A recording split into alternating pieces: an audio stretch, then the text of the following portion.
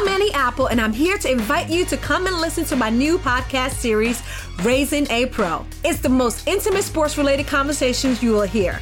Each week, we explore the journeys of some of your favorite NFL players through the eyes of those that know them best. From Joe Burrow, DeAndre Hopkins, Myles Garrett, Ezekiel Elliott, Nick and Joey Bosa, just to name a few. With exclusive insights and information, we leave no stone unturned. Subscribe now to Raising a Pro on your favorite podcast app.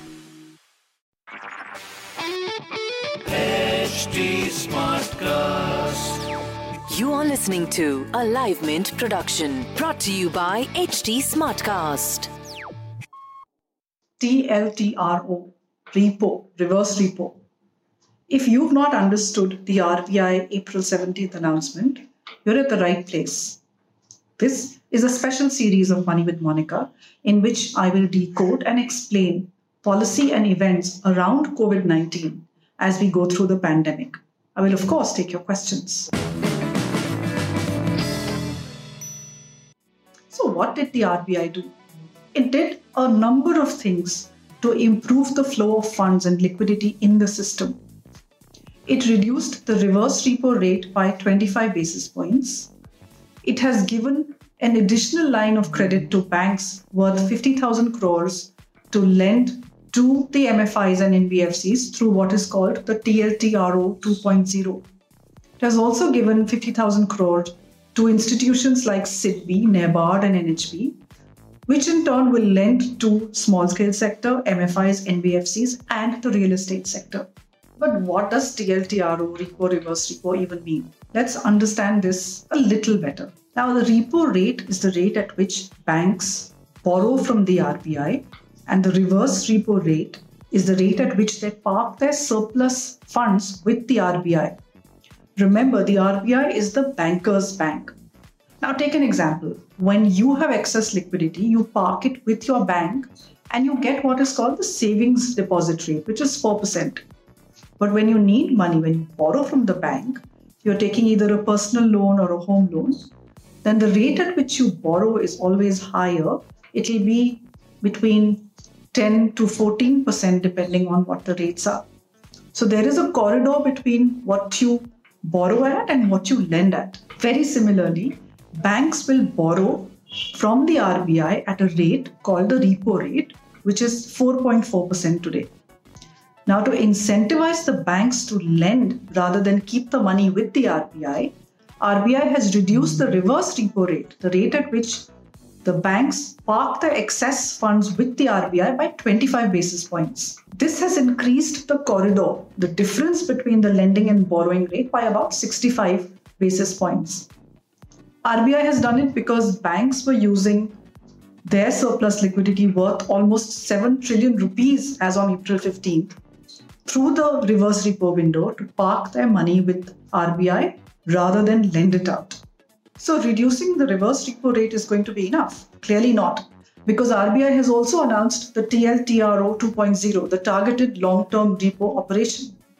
This is nothing but the ability of banks to borrow at short-term rates for long-term purposes.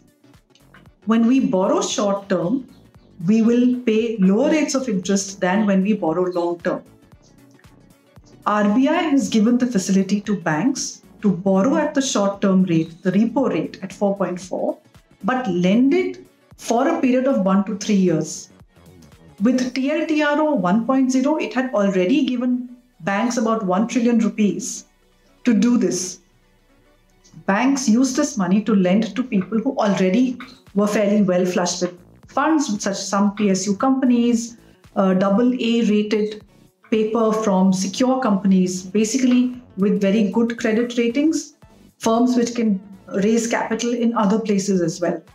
So banks were showing their unwillingness to take risk to lend slightly lower on the credit ladder for paper which is A or A minus, which is still investment worthy. But banks were not willing to take that risk and were parking that money, excess money, with the RBI. RBI is saying that we will give you another 50,000 crore, but this is targeted towards the NBFC sector and the MFIs. So if you are borrowing from us out of this window, you will have to lend to them. Why will banks do that?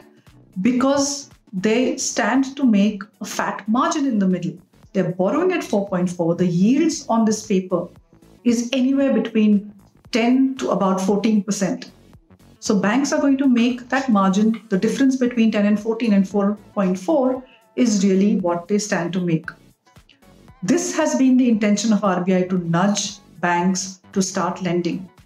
That extra 50,000 crore being given to SIDBI, NABARD, NHB is also targeting the small scale sector, the real estate firms and the NBFCs and MFIs, which really are getting the money to the last mile, to the people who really need the money. So why is RBI doing this? Because we are in a self-imposed coma. Firms are shut other than essential services. But even when they are shut, you need the oxygen of money to keep paying salaries, to keep paying rent, to keep paying for essential costs which must be met. RBI is hoping that if this liquidity reaches firms that need this oxygen of money, when the pandemic passes over, we will be able to recover much faster. Will it work? We don't know. Keep watching.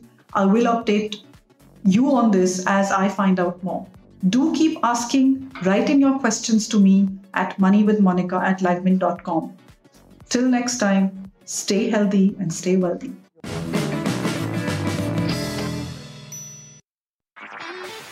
This was a Livemint production brought to you by HT Smartcast. HT Smartcast.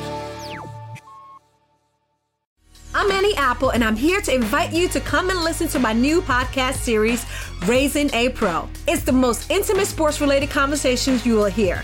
Each week, we explore the journeys of some of your favorite NFL players through the eyes of those that know them best. From Joe Burrow, DeAndre Hopkins, Myles Garrett, Ezekiel Elliott, Nick and Joey Bosa, just to name a few. With exclusive insights and information, we leave no stone unturned. Subscribe now to Raising a Pro on your favorite podcast app.